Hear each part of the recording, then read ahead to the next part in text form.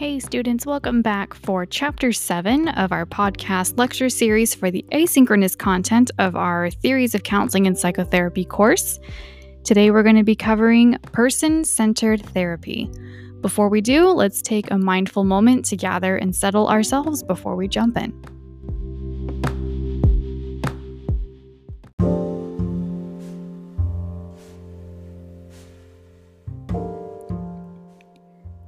For this chapter's mindful moment, I offer a few moments of silence to allow you to check in with yourself, to utilize mindful strategies that you've already learned or are interested in trying, and going for it on your own, taking some independence and autonomy with your mindfulness needs in this moment. So I will just simply pause here, and you're welcome to pause the recording as well. Take the time to do what you need to do.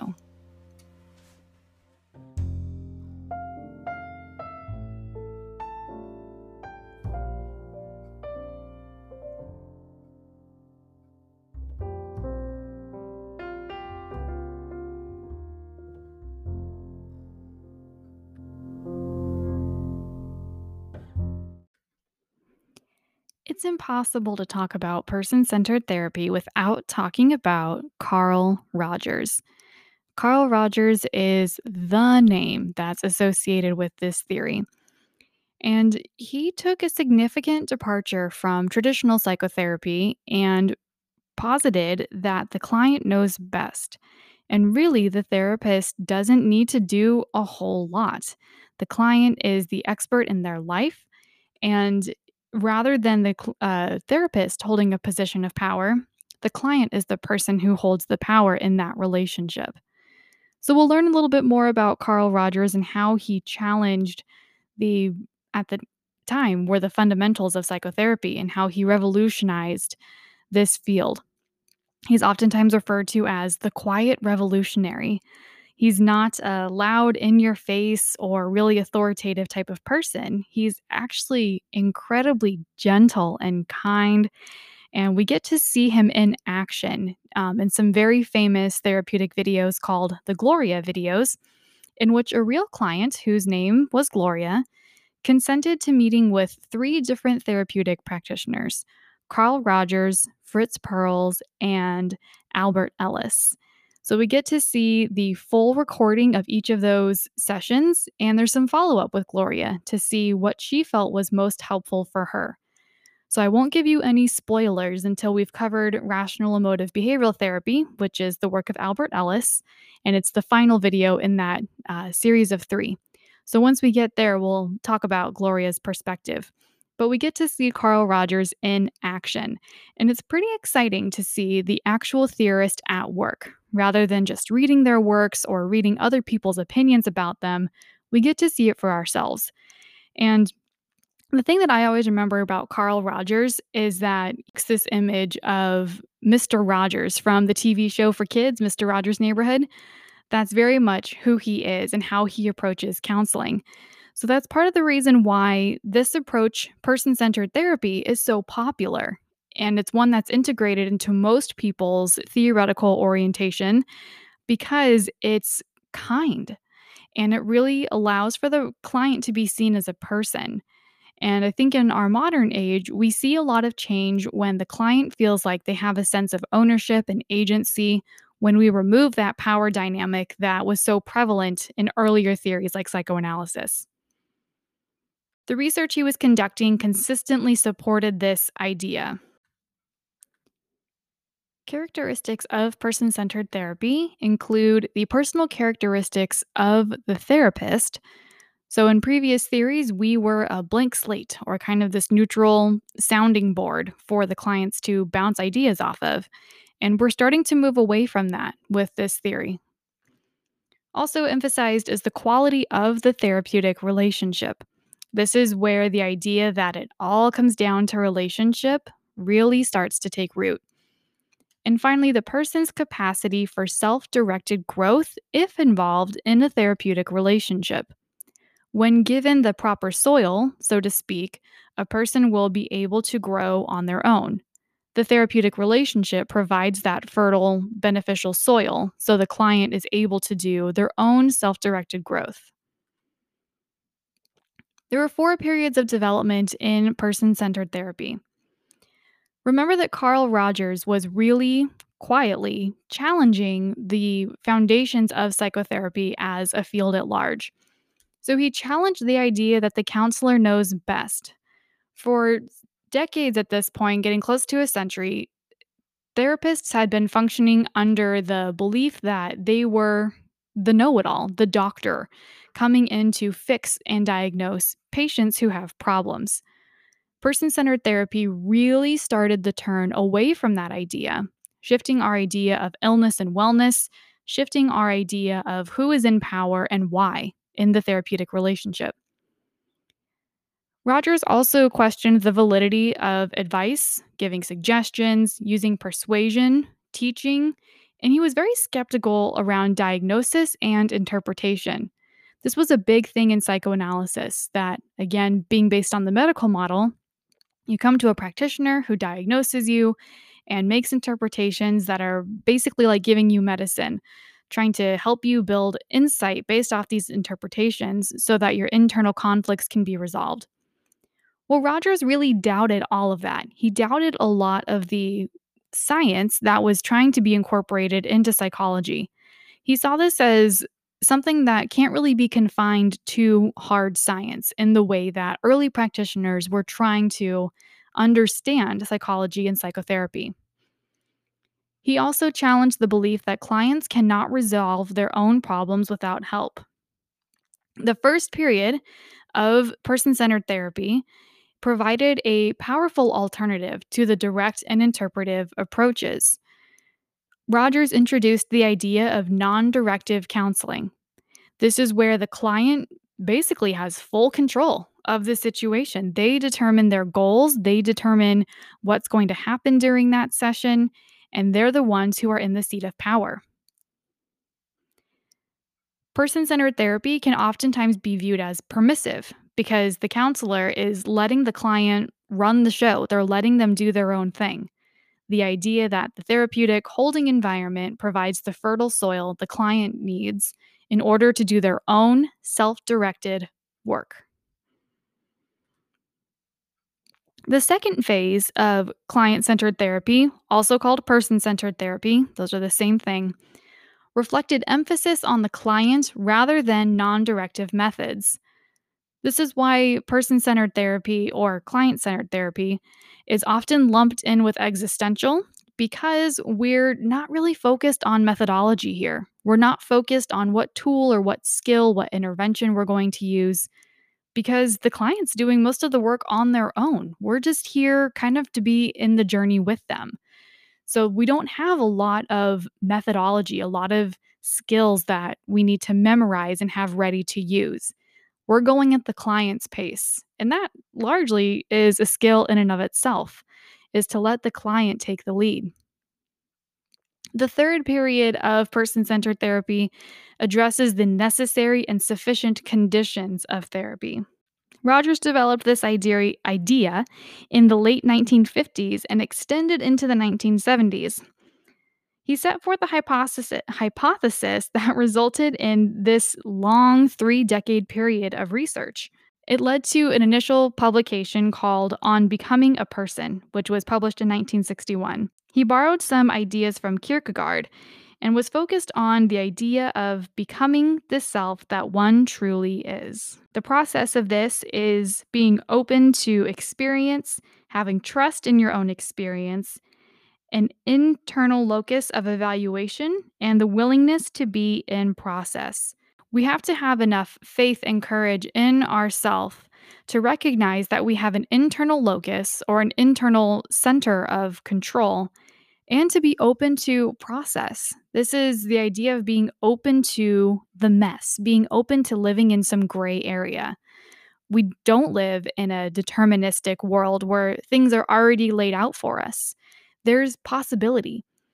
And when we're open to that possibility, we have the courage to be in the moment and let things get a little bit messy. This is how we become our true self. Rogers was very curious in what the ingredients for successful psychotherapy were, and this is where he focused much of his research. What he determined was the role of the therapist should be more like a facilitator.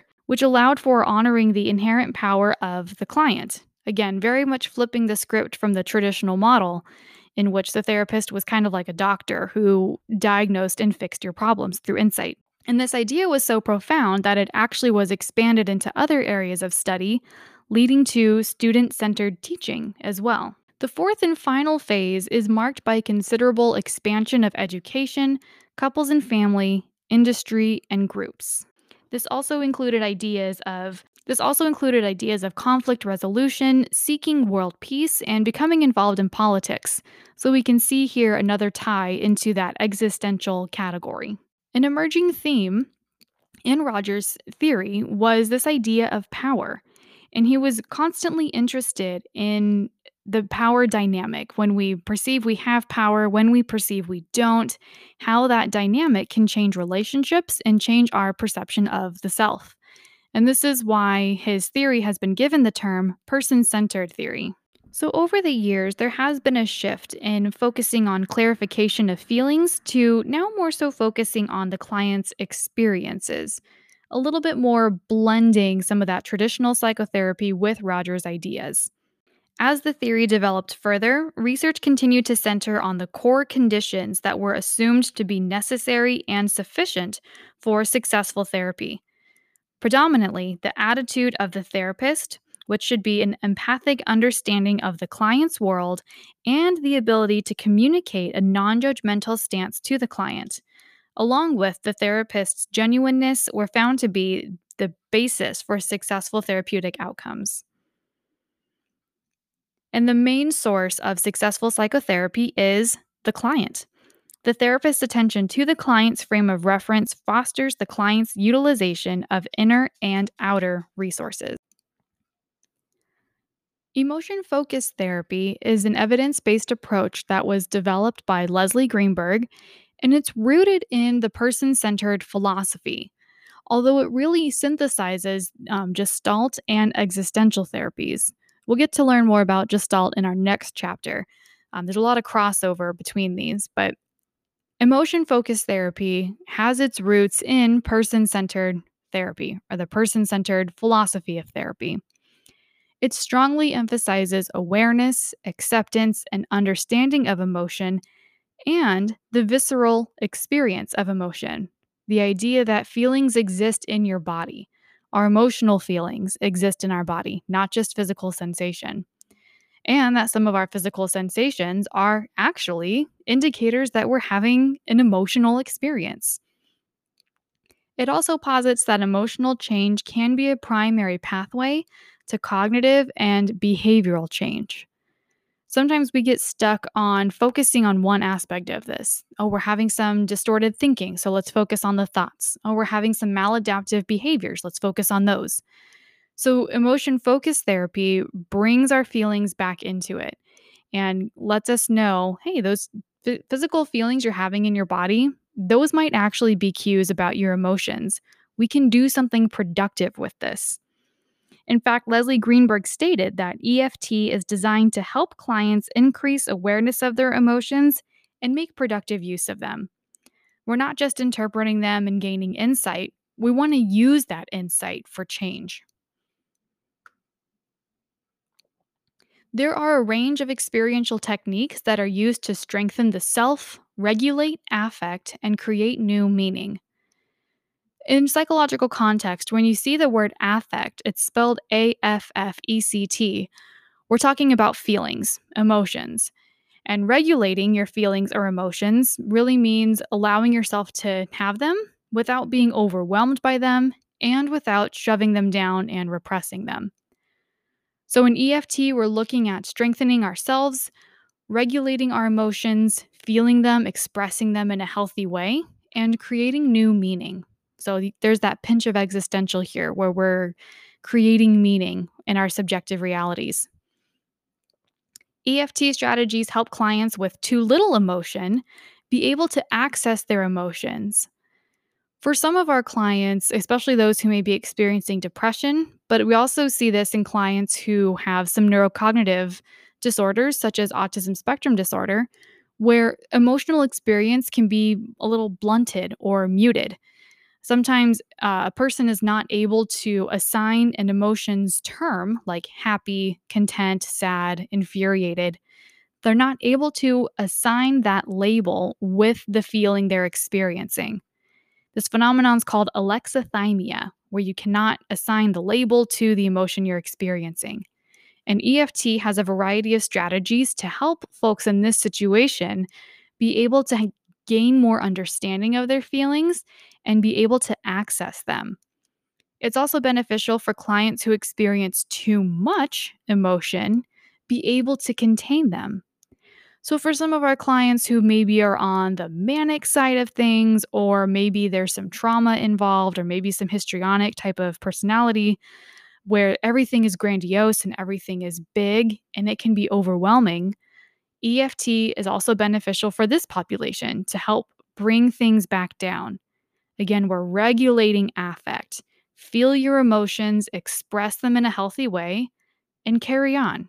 We don't want to suppress them, but we also don't want to be overwhelmed by them. So, EFT is very effective in treating anxiety, intimate partner violence, eating disorders, and trauma. And you might be asking, how is it beneficial for treating intimate partner violence? Well, a lot of times in violent and traumatic situations, we, as a survival strategy, turn off our emotions. So, in intimate partner situations where repair work can be done, being able to get in touch with your emotions, being able to recognize viscerally in your body when your anger is rising or when your stress is rising could be triggering for a episode of violence. Maybe we can intervene and take some action there. EFT is a strategy that you'll see pop up again when we talk about Gestalt therapy. It pops up when we talk about cognitive behavioral therapy, as this is a way of reintroducing and emphasizing emotions. As previously stated, sometimes other theories get a little too locked in to one aspect of our being, distorted thoughts, maladaptive behaviors. And a lot of times now, EFT is being included in those strategies and in those very tool oriented approaches because the reality that our emotions are such a motivator in our process of change is becoming even more empirically based. EFT is an evidence based strategy, which is great for us who are billing insurance companies. And it's really a way of strengthening the science of psychotherapy by having these evidence based practices in our repertoire. One of the things that makes EFT a little bit different, and remember, EFT takes in a lot of different things. It has some existential, has some gestalt. Its roots are in person centered. So, its root is looking at what's your emotional experience in this? Where does this emotion exist in your body? Not me telling you where I think it is, but you, the client, being the expert telling me. So we see a strong person centered root there. However, in EFT, the therapist is actively working. Person centered approach, therapist is very passive, but in using the EFT tool, if you will, the therapist becomes much more actively involved in the process.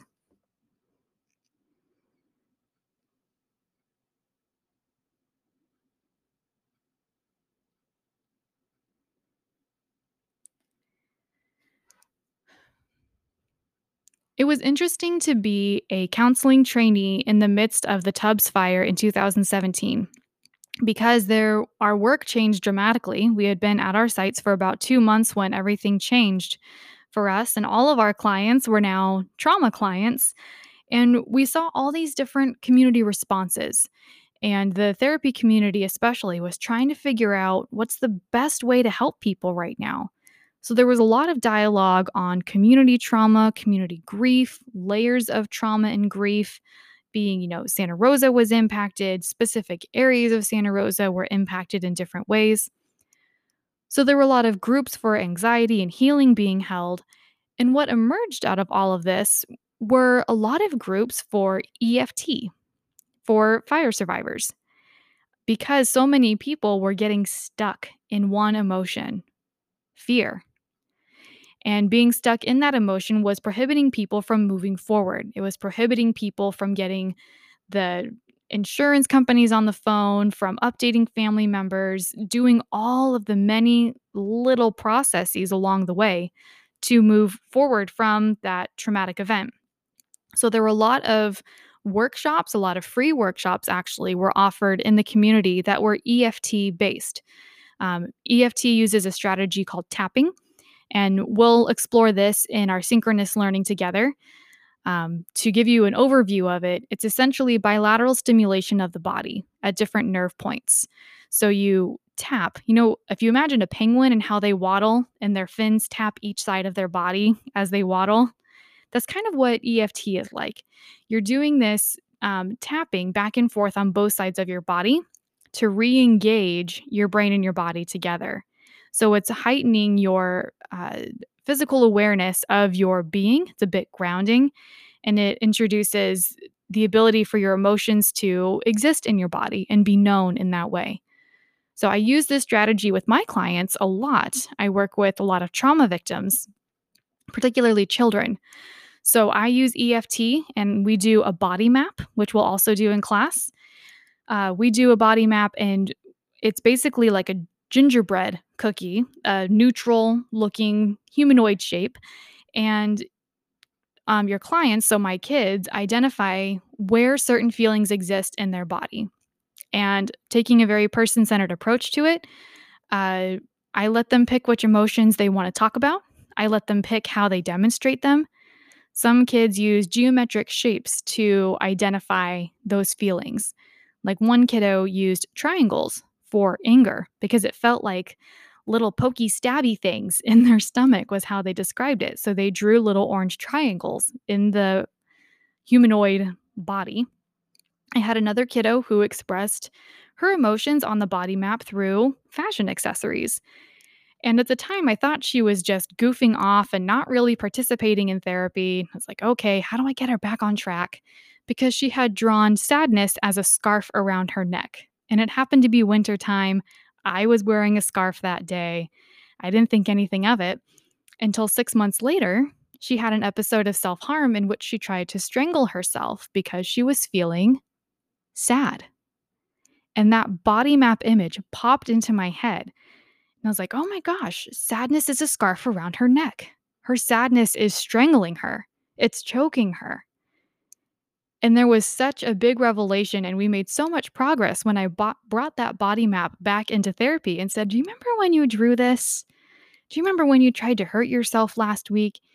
And she went, oh my gosh, I did know that. And it was this epiphany that her body holds wisdom. Even though she's a young child, she holds wisdom. Again, a person centered approach here that the client is the expert in their own life. I probably would have made sadness very differently. I feel sadness in my body very differently. So I had to catch my projection in my countertransference, let her draw sadness as a scarf around her neck, and look where that got us. So that's how EFT and the person centered approach can be directly beneficial in a therapy session. So we'll get to practice some EFT strategies in our synchronous learning together. So, how do we get to this self actualization? What gets in our way? Maslow had this theory, the hierarchy of needs. It's often illustrated as a pyramid. So, picture a pyramid, a triangle. The bottom of it is the biggest part, it's the foundation for the rest of the structure, right? So, at the base, where we start is by meeting our basic needs: food, water, air, and shelter. If we don't have those, we can't focus on anything else. We have to meet our primary basic needs first. As we go up the pyramid, as we master each level, so to speak, we finally reach the top, the pinnacle of human existence, self actualization. This is a pretty common theory. Most people are at least a little bit aware of this idea that we have to meet our basic physiological needs before we can get to, quote, the good stuff like love, attachment, self fulfillment. But what we don't always know and what we don't always talk about is that this theory of self actualization It's not that you climb the pyramid once and you stay at the top. This is not a one time deal. Maslow also talked about peak experiences. We get to the top of the pyramid, and guess what? Life happens. You get knocked down a few steps, and you have to try and get back up to the top again. And truthfully, we may only have a handful of peak experiences in our life. And some would say if we even get to a handful, that's doing pretty good. Usually we get two or three, maybe. So, this idea of self actualization and how we get there is one that's commonly known but also highly contested.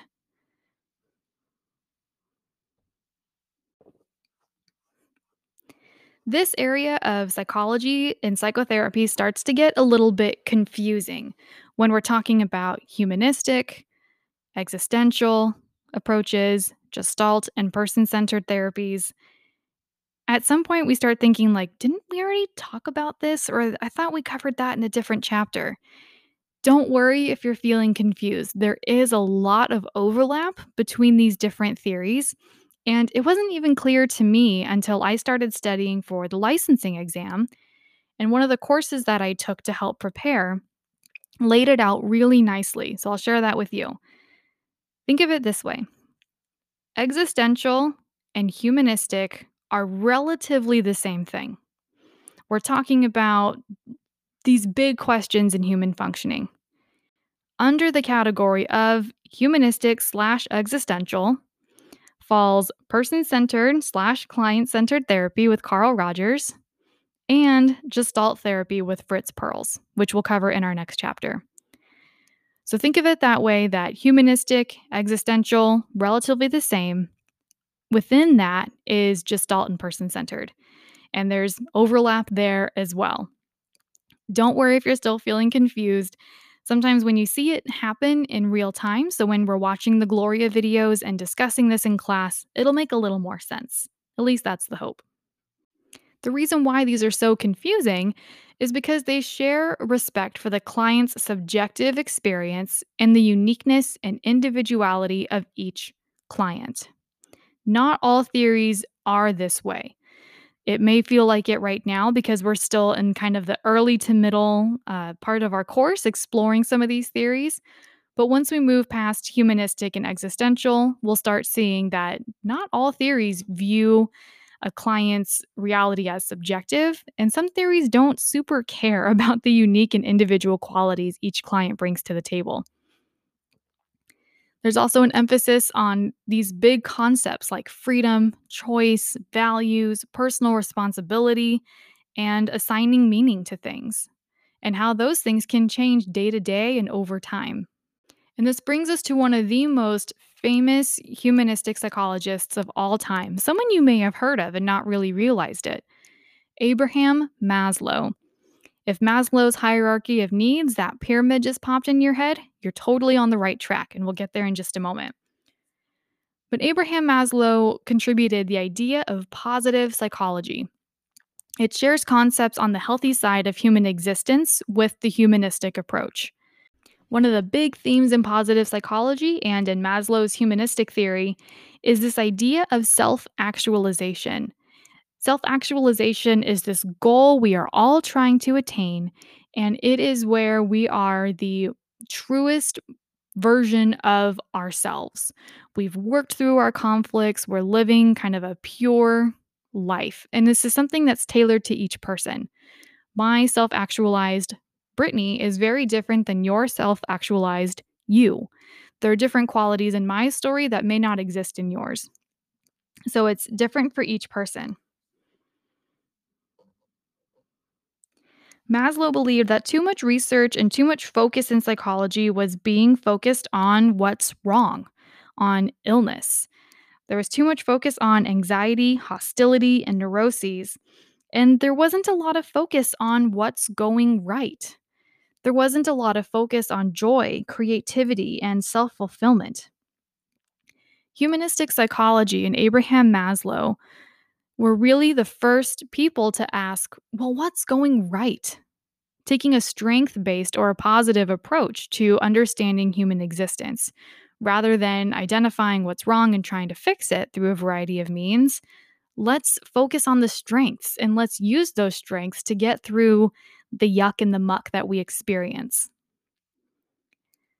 When we're able to do that, when we get through the yuck and the muck and we focus on these more positive things, we're on our way to self actualization. Core characteristics of self actualizing people include self awareness, freedom, basic honesty and caring, and trust and autonomy.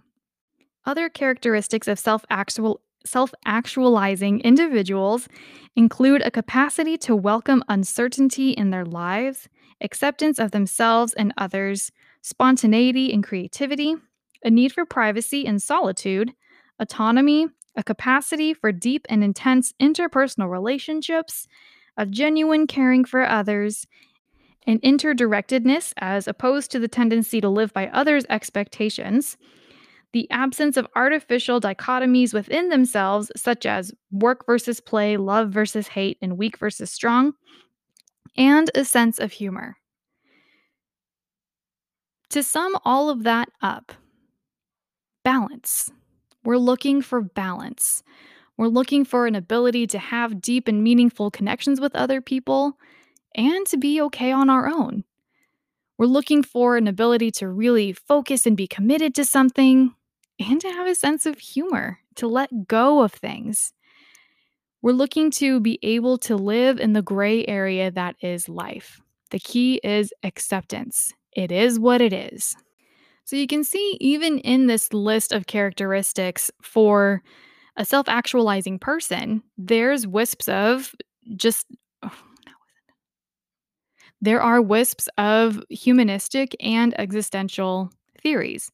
This is why it gets a little bit confusing. There is so much overlap here. So, this is an overview of that hierarchy of needs, the pyramid that Maslow created. So, at the very bottom, the foundation where we all start is meeting our physiological needs. Once we have done so, we go up to the next step, which is meeting our safety needs. Are we physically safe? Once we've accomplished that, we get to bump up to the next level. Now we're near the middle of the pyramid. This is where our goal is to achieve belongingness and love needs, such as intimate relationships and friends. Here, people also tend to include attachment between parent and child or caregiver and child. Having those secure relationships, emotional safety is what we're looking for here. Once we've accomplished that, we get to bump up to the next rung of the ladder, which is our esteem needs, our feelings of accomplishment. This is a very individualistic type of need to meet. And once we have done all of those things, in theory, we achieve self actualization, our full potential, including creative activities. Here's why this is contested. While it makes sense that we would want to have our physiological needs met first, especially from like an evolutionary psychology perspective, we have evidence against this within the field of psychology. We have evidence that there are times where we will prioritize our relationships. We will prioritize our sense of accomplishment before we will meet our own physiological needs. We as humans have a tendency to be willing to compromise our basic needs and our safety in order to attain relational intimacy or to attain some sense of accomplishment. A great example of this is with a experiment that was performed with some monkeys. The experiment is referred to as Harlow's monkeys, Harlow being the researcher in the study. So they had two infant monkeys. And instead of having two moms to go with these infant monkeys, they had some artificial moms. And to be honest, they looked very creepy and looked nothing like monkeys, but that wasn't the point of the experiment. One of these robot monkey moms had just a bottle of milk. So she was kind of this wire frame, not very warm and cuddly and welcoming, but she had milk. So, in this sense, she's meeting the basic need, but only the basic need. Now, the other monkey mom only had a soft, fuzzy covering. So one could theoretically cuddle up to this fake monkey mom and get some nice cuddle time, but no food. Now, according to Maslow, the monkey that had the mom with only the milk should have been happy, should have been ready to move forward in its development, should have at least shown signs of content. And the other monkey, whose mom did not have milk, should have shown signs of distress. But what they found was that the infant monkeys preferred the mom who only offered comfort, who was only the soft, fuzzy covering. They would ignore the mom with the milk in order to go have that soft cuddle time with the fuzzy fake monkey mama. What does that tell us? It tells us that our emotions matter. It tells us that attachment and intimacy are far more important than we initially gave them credit for. This is something evolutionary psychology doesn't account for. So, while Maslow's hierarchy of needs at first glance does make a lot of sense, it's not always true. There are times where we will sacrifice our basic needs in order to have those emotional and psychological needs met instead. So let's get back to Carl Rogers and our person centered therapy here. A common theme that was in Rogers' early writing and is still very much alive in all of his works is a basic sense of trust in the client's ability to move forward in a constructive manner if the conditions are fostering growth. So, when we're in toxic conditions, growth cannot happen, and that's the problem. The therapeutic space is one that can foster growth, and that's where we see the client start to take charge of their own life and they're able to have some self directed change. One of the analogies that's used to describe this is of an acorn. If you throw an acorn out into a field, it will all on its own become an oak tree. You don't necessarily have to dig a hole and put it in the hole and then cover the hole and water it and make sure it gets sun and do all of those things. Nature can do it on its own. The acorn doesn't need our help to become an oak tree if it has the right soil, if it has the right conditions. So, if a person has the right conditions, like an acorn, they can grow into something beautiful all on their own. And our job is really more so to have that healthy space for them to do that. Our job is to create a growth promoting climate. There are three attitudes or attributes that a therapist adopts in order to create that growth promoting climate. The first is congruence.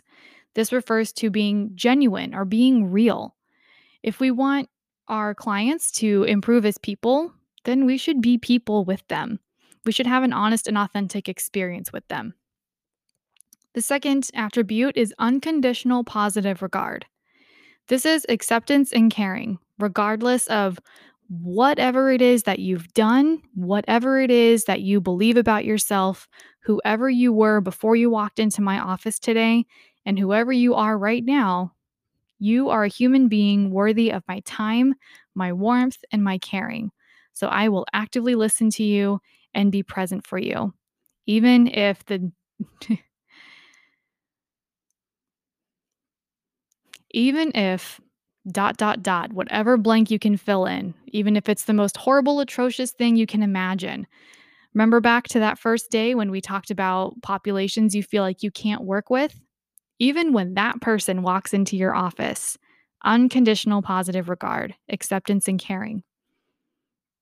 The third attribute is accurate empathy and understanding. This is the ability to deeply grasp the subjective world of another person. You don't have to agree with it, and there are times where we very much don't. But to be able to understand it and to express that to our clients is deeply powerful.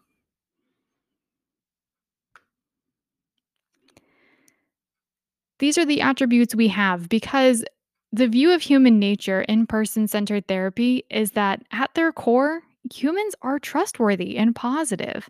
It's those toxic environments that bring out the worst in us, but when we're in that growth promoting environment, we go back to that kind of baseline of our functioning trustworthy, positive. Person centered theorists often believe. mm, Person centered theorists also believe that humans are capable of making changes and living productive and effective lives. Humans innately gravitate towards self actualization, regardless of the different beliefs around how we might get to self actualization and what's most important. We innately want that. We grow towards self actualization. And given the right growth fostering conditions, individuals strive to move forward and fulfill their creative nature. So, what's this like for the clients in therapy? Well, clients have the opportunity to explore their feelings, belief, behavior, and worldview.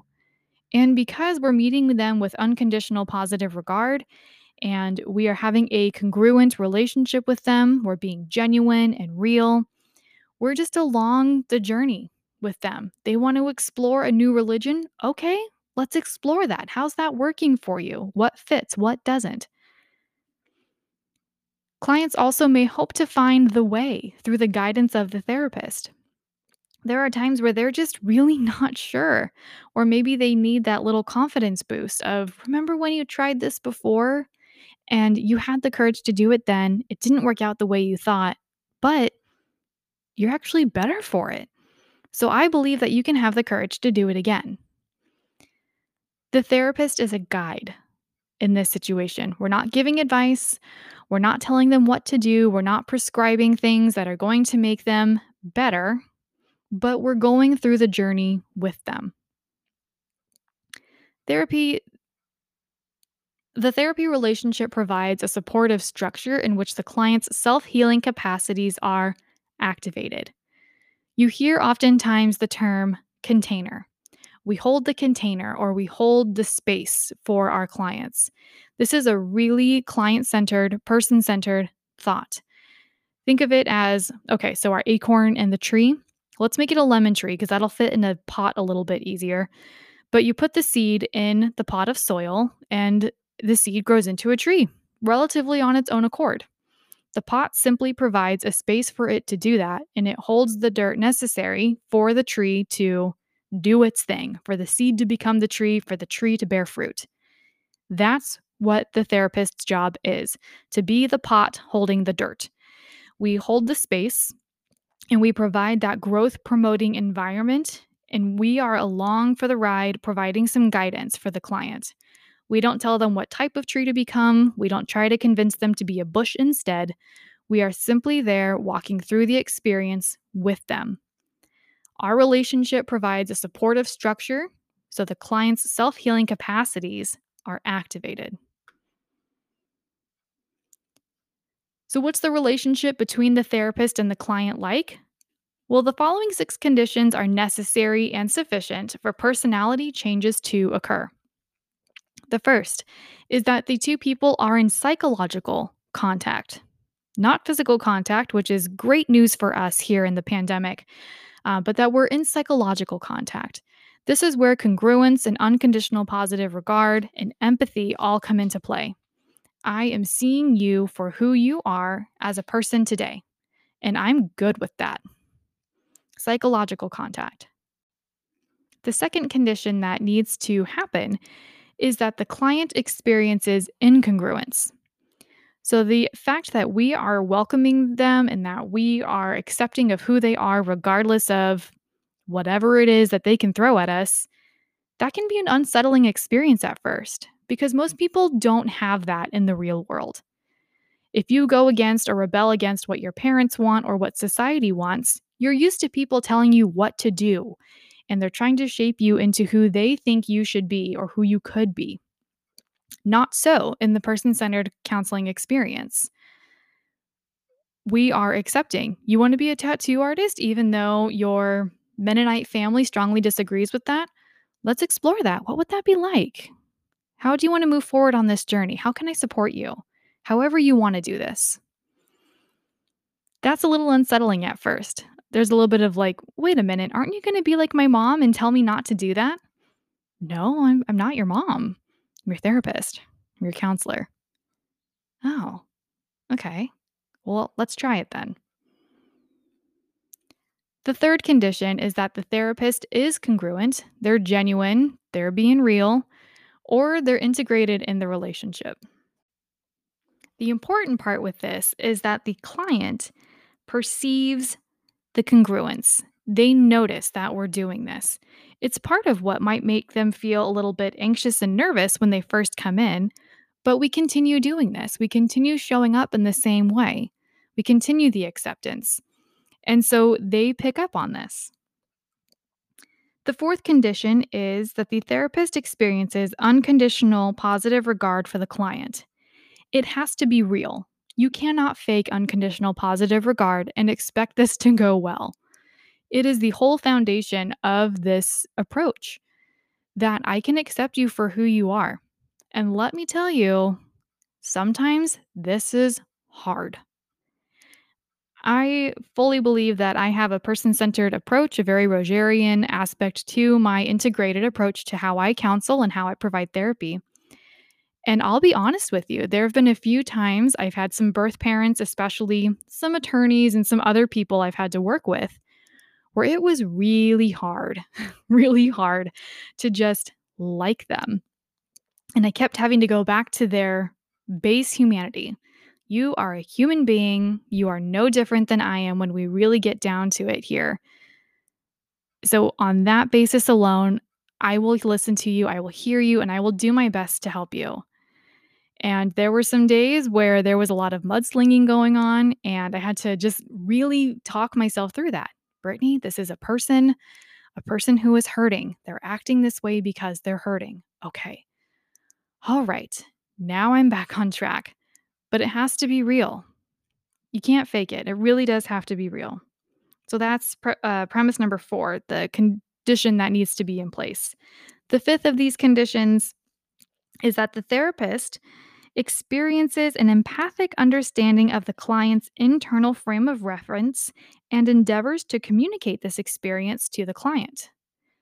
Again, you don't have to agree with it. You don't have to think what they did or what they are doing is good. Take the moral judgments out of it. Simply understand it. Can we peel back our own judgment, our own expectations, look at who people are as people, understanding human functioning without all of our moral and ethical judgments? That's where sometimes we have to go in order to understand, in order to maintain that unconditional positive regard, and to meet condition 5, experience empathy for the client's internal frame of reference and try to communicate this to the client. Some really great phrases that I've picked up over the years are things like, of course. Of course you thought that way. Of course you're feeling this way. It makes sense to me. Condition number 6, the communication to the client is, to a minimal degree, achieved. This leads us back to the idea that the quality of the therapeutic relationship is key. So, in most theories, relationship is key. It always comes down to relationship. In person centered specifically, the quality is key. So, plugging in what we know now with these 6 conditions, that we have to be authentic. We really do have to care about our clients, even if they're serial killers or serial rapists or, whatever egregious thing you can think of. The person that you would least want to see come into your office, can you care about them on a basic human level? If so, that's great. That gives us the energy we need, that gives us the seed that we need to be able to understand their internal frame of reference. These conditions are described as being necessary and sufficient. Sometimes in person centered therapy, it doesn't feel like we're doing a whole lot. We're more so being. And in the way that we are being, we're providing that corrective emotional experience, which is that growth promoting foundation the clients need for that non directed or self directed growth. It's not always about doing. Sometimes it's the way that we are, it's our being. It's important that the therapist is invested in developing their own life experiences to deepen your own self knowledge and to move towards your own self actualization. The idea that you have to practice what you preach here. If you feel like you are trying to help your clients achieve their best, fullest self, or we might say live their best life, are you doing that yourself?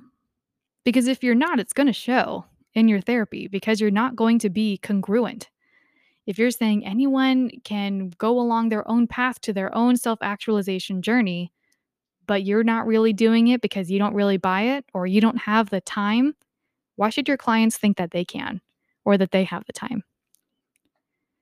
Being genuine and authentic is critical. Like all theories, person centered therapy has changed over time and it's modernized a bit. And thankfully, even in the early days, Carl Rogers acknowledged that you do not have to be a self actualized therapist in order to practice person centered therapy.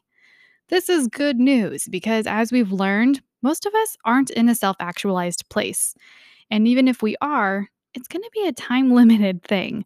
So, the good news is you get to bring yourself in as a therapist in all of your messy glory. And remember that person centered humanistic theory loves that. That's our way to self actualization, is accepting our mess and our messiness. So take some comfort in that, there's always going to be times where we're questioning ourselves, where we feel like we're a little bit out of balance. And the idea with person centered is that not only can the client still be on this self actualizing journey, they can still be accepted, given unconditional positive regard. We can too, as the therapists. We can hold those concepts for ourselves and for each other as we move forward in our practice. Some other ways that person centered has evolved over time is that effective therapy requires us to be fully present and engaged with our clients. One of the ways that we do this, I think a great strategy is referred to as joining. You join with your clients in whatever it is that they're expressing. Your book refers to it as being with your clients, entering imaginatively into their world of perceptions and feelings. Joining, similarly, is really being with your clients in that moment. And I think it involves being emotive. Some strategies and some therapists still today are a little more of a blank slate where, let's say, you come in and you're celebrating a promotion at work, or you're celebrating the fact that you're graduating from grad school and you're really excited and you're emoting a lot about this. There are still some therapists today who would kind of maintain their composure, maintain a blank slate, maybe nod their head in an active listening position and say something like, "And what is this bringing up for you?" Person centered theorists would be with, they would join in with you, they would get excited with you. "Oh my gosh, I know you've been working on this for so long and you've put so much work into this. What are you feeling? What is this like for you?" Notice the difference in how the expressed emotion felt more like me being with that client in the second example compared to the first. And perhaps this is one that's easier to illustrate visually. So you'll get to see this during our synchronous learning as well when we role play through some of these things. But being with our clients, that is such a person centered idea that we're having this authentic, real experience with our clients. I'm not the doctor here to fix you, I'm the person here with you in your journey. So if you're excited, I'm going to be excited too. And some caution, if your client is really angry or really sad, you don't go all the way into that with them in that way. That can be a little bit dysregulating. So we do still need to hold the emotions, we still need to hold the space, but we can express ourselves as well. So let's say a client is really angry at their intimate partner because they just keep doing this irritating behavior. They just will not close the kitchen cabinets. And it's a small thing, but it's so infuriating. A person centered clinician might jump in and say, "Gosh, my partner does that too, and it just drives me nuts. How are you dealing with it? Or what do you think that means? Or what's coming up for you?" So, a little bit of that human connection followed up with, "Okay, let's explore this a little more." Being with our clients is entering into their world and their perceptions and feelings. This is really critical if you're working with children and teenagers. If you are coming across as the expert who knows everything, you might be pretty hard pressed to get a child or a teenager to open themselves up to you. If they are way into Pokemon, guess what? You are now way into Pokemon. And it may not be the most genuine thing, but again, take it back to that baseline of human existence. My client is super into this. I think I can use this to help explore X, Y, or Z. So I'm going to try it. I'm really going to try and get into this. Listening, accepting, respecting, understanding, and responding have to be honest expressions from the therapist. Another evolution in the methodology of person centered therapy is immediacy, or addressing what's going on between the client and the therapist. This is considered highly valuable. This can sound like, things just feel different today, or I notice you interacting with me in this way today. Maybe it's you seem a little less responsive than usual, a little less talkative, or things seem a little more hostile today than usual. Can you tell me what's going on with that? Since the quality of the relationship is so important, reflecting on it is also of great importance. That's immediacy.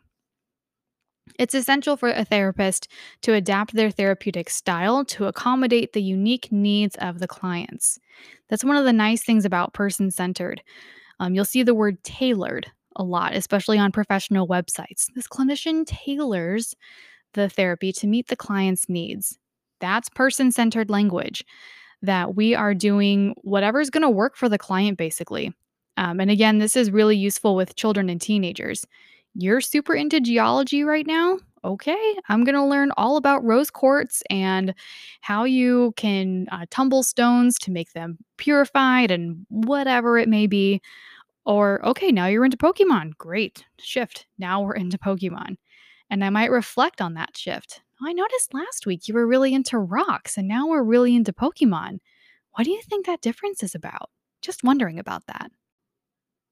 You may recall, as mentioned earlier in this lecture, that Carl Rogers was not a big fan of assessment. He thought that a lot of the scientific ways we were trying to understand psychotherapy weren't really conducive to a effective healing therapeutic relationship. So, the focus on the quality of the therapeutic relationship sometimes lends to person centered theorists and therapists not really using assessment very often. And this can be a pro or a con, depends on how you look at it, what other theories might be integrated into your orientation, and truth be told, what insurance companies you're billing. Um, there are some times where they want that more scientific evidence of why you think this or why you are doing this. Why does this person deserve more sessions of therapy? And it really comes down to, why should we continue paying you for this? So the assessment piece is not as strong, but you can use the strength and quality of your therapeutic relationship to be an assessment tool. We do this through co assessment with the client so they don't feel that traditional assessment and diagnosis. I give you this questionnaire, we figure out what's wrong with you, and we move forward from there. Not really. It's more so, let's walk through this together. And I understand you're not a fan of this. I'm not trying to diagnose you with anything. But, uh, for like these insurance purposes, we do need to have kind of something on paper so that we can show them that there's a reason why you're here. And we know there's a reason why. That's what brought you here in the first place. So we just have to assign this jargony language to it by using this assessment. And it might help me figure out some of the better ways I can help you as well. So it's a much more collaborative process rather than the client coming in and you handing them a stack of papers or asking them a bunch of interrogation style questions. You go through it together and you normalize. I get that you're not into this because most clients aren't. Most people don't want to feel sick. That's already a stigma around therapy. There's something wrong with my brain, or there's something wrong with my being. We want to scoot away from that in person centered because we also want to take out that power dynamic. So let's go through this together. I know you're not a fan. This is kind of just a formality. It does give me some good information to work with, though. So let's do this as maybe as quickly as we can, or let's do this as, genuinely, authentically as we can to get the information we need, not only for insurance, but so I can help you in the best way. So the evolution of person-centered it brings the assessment process back in, and it does so in a client practitioner collaborative way, rather than you just asking questions and diagnosing them. So some of the philosophy around the person-centered approach. We want to stay with the clients. We're really going at their pace. And this includes interpretation. There is room for interpretation in the client centered approach, in the more modern aspects of it, but we don't want to get ahead of them. We want to stay with them. We want to be straightforward as much as we can, easy to comprehend. I was just listening to a podcast the other day that was reminding me that anytime we're creating a document in collaboration with a client or creating a plan for a client, we want to be using language that's around the third or fourth grade level, because that's what's easiest for most people to understand. And even if your client is capable of understanding higher grade level style of writing, coming to therapy can be a very anxiety producing experience. Remember, they're coming in with the idea that something is critically wrong with me and I need to shell out hundreds of thousands of dollars to fix it.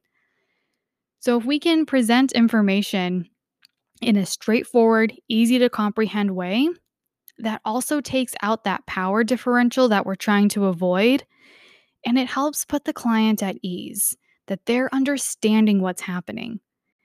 And there's a time and a place for us to whip out our fancy academic language and psychological jargon. The client space is not that space. What's interesting is that while there's not a lot of methods that are necessarily associated with this approach, it requires a lot from you as the therapist to be fully present and fully engaged with each of your clients equally. So when you see 24 clients a week, that's a lot. And it may not sound like a lot now. And there are some weeks that are easier than others. Sometimes clients go through a nice time, so you don't have as much dirt to sift through, so to speak. But this can be really exhausting. Active listening, especially in a telehealth capacity, requires so much from you. This modality of therapy, taking a person centered approach, really asks the therapist to give a lot of themselves to the client. And that's part of what makes the healing process so effective and what makes this such a widely used and accepted approach to therapy, because it gives the client power. And what we give them is the corrective emotional experience of being listened to and of being valued. And again, these sound like basic things, but how many of us are missing those basic things? And you'll notice how much energy it takes from you to meet those needs. So there's an interesting dichotomy there. So without that person centered way of being, if you're really not giving yourself and if you're really not connecting in a way with your client, it shows. And the application of skills is described as being hollow. One of the areas in which person centered approaches can be really beneficial is with crisis intervention. When people are in crisis, they don't really need us to tell them what to do, they need to be heard. So, this approach lends really nicely to that, where we allow people to express themselves. And that's the first step. Sometimes it's one of the only steps we need to take in crisis intervention, just letting somebody express themselves. And then we will follow up with a safety assessment just to verify our findings. But think of the tenets of person centered therapy: genuine support, caring, non possessive, and non judgmental warmth. This can motivate people to do something to work through and resolve a crisis. Thinking also about some crises that can have ethical judgments or ethical conundrums involved with them, such as an unwanted pregnancy, maybe a runaway youth, or different crises that can have that ethical component to them. The person centered approach can be a really nifty one to use because it takes out that judgment piece. It lets the client express themselves, express their thoughts, feelings, and beliefs about the situation without you having to do a whole lot other than be an active, empathic listener. One of the things we do know about crisis intervention is that communicating a deep sense of understanding is one of the most important parts. And this should always come before other problem solving interventions. So, when you have a crisis intervention course, you'll learn more about different strategies and steps you can take to help prevent self harm or harm to others. But when it comes to these initial aspects of stepping into crisis intervention, listen, listen, listen. That's the best thing that we can do. And actually, the person centered approach is taught to other fields outside of psychotherapy. Educators, people who work in ministry in a counseling supportive role, all of these individuals and more are being taught these ideas that we need to be listening to the client rather than just shutting them down and asking them to be compliant. So, person centered can be very useful in a crisis intervention environment. There are times where the need is such that we have to take a more directive approach than traditional person centered therapy would suggest. So sometimes just listening isn't enough. Sometimes there is a safety component to this. Action needs to be taken. So, again, when you have those crisis intervention courses, trauma response, you'll learn more about this. But keep this in the back of your mind that the ideas and the basic principles of person centered therapy can be really beneficial to crisis. And of course, in group counseling, the therapist takes the role of a facilitator who creates the therapeutic environment. That's not any different than how we are in individual work. Again, techniques are not stressed here. What we're really doing is creating that growth prompting environment. The goal here is for group members to trust each other, to trust themselves, and the responsibility for the direction of the group is up to the members, and they're the ones who set the goals for the group.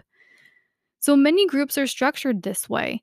Many support groups are structured this way. When I was a school based counselor during my traineeship, this was how almost all of our groups were. The children decided what they wanted to talk about, what they wanted to work on, and that was where we went. I followed them. I held the container, the therapeutic space, and they did most of the work. The group setting fosters an open and accepting community where members can work on self acceptance.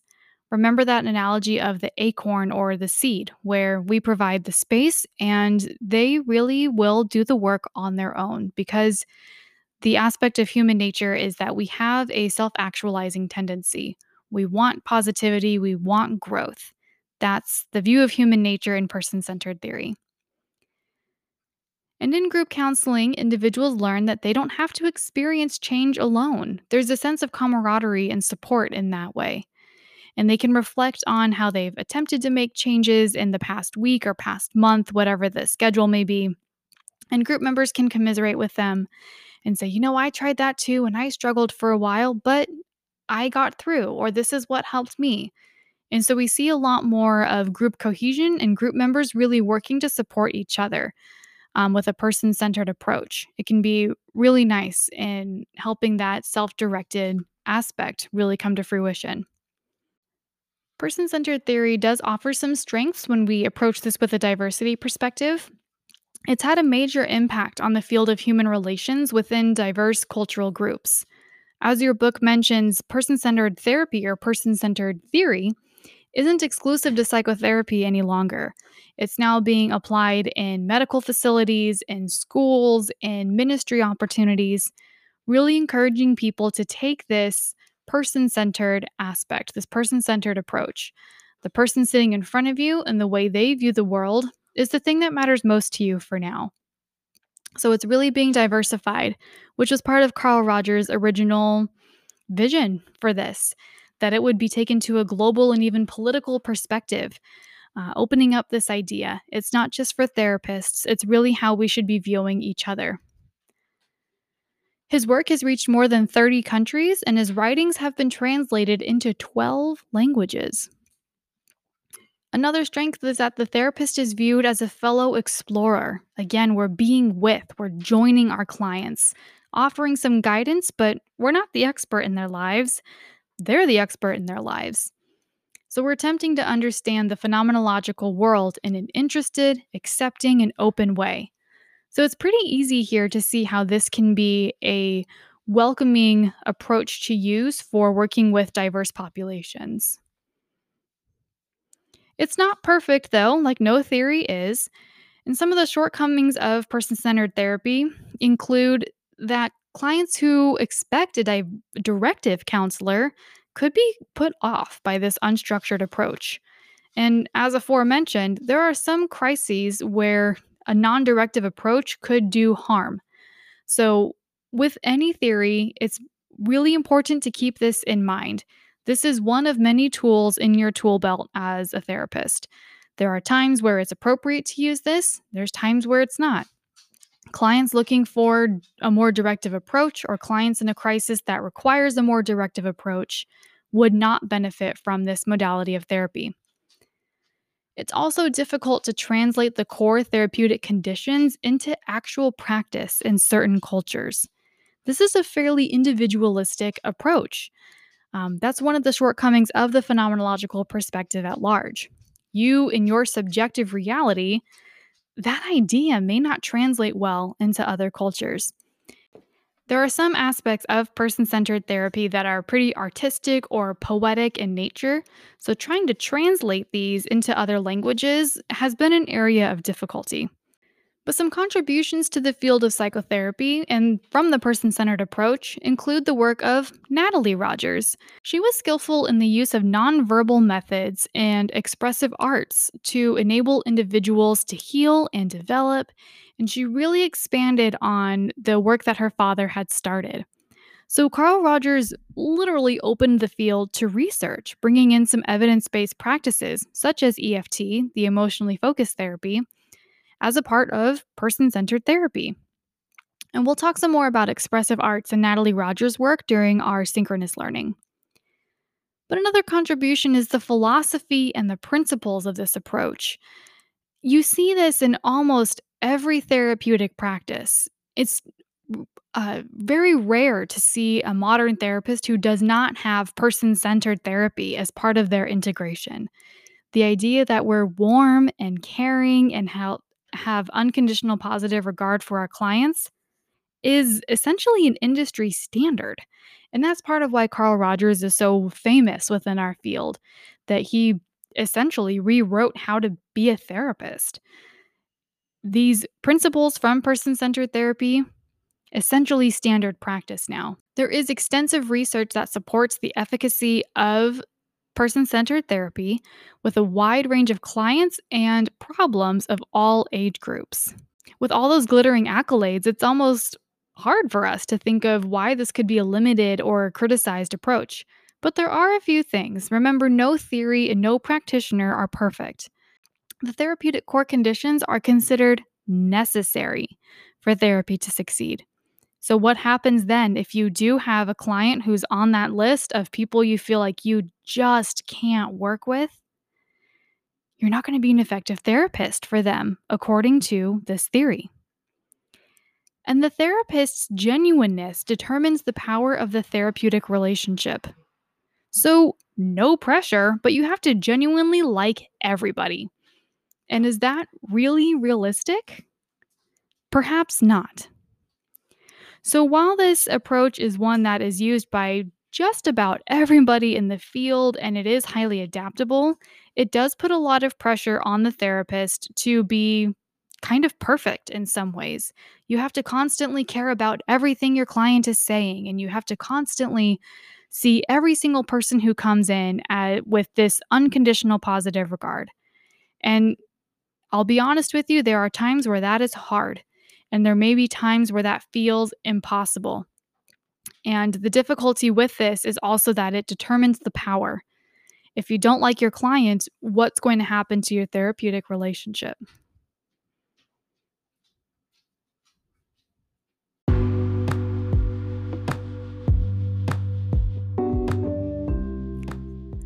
Students, that brings us to the end of the asynchronous content for person-centered therapy. And believe it or not, with as much as we've covered today, there is still even more that we'll cover during our synchronous learning, specifically the role of expressive arts and motivational interviewing as a tool that we can use within the person-centered approach. So please do take the time to review the textbook, review the videos that are available for you on Canvas. For person-centered, we have the first of the Gloria videos and a real-time look at person-centered therapy with none other than Carl Rogers himself. Take the time to look over those things. Please let me know if you have any questions, and we'll see you for our synchronous class where we get to practice some of these skills and apply this theory to our real-time counseling experience. See you then.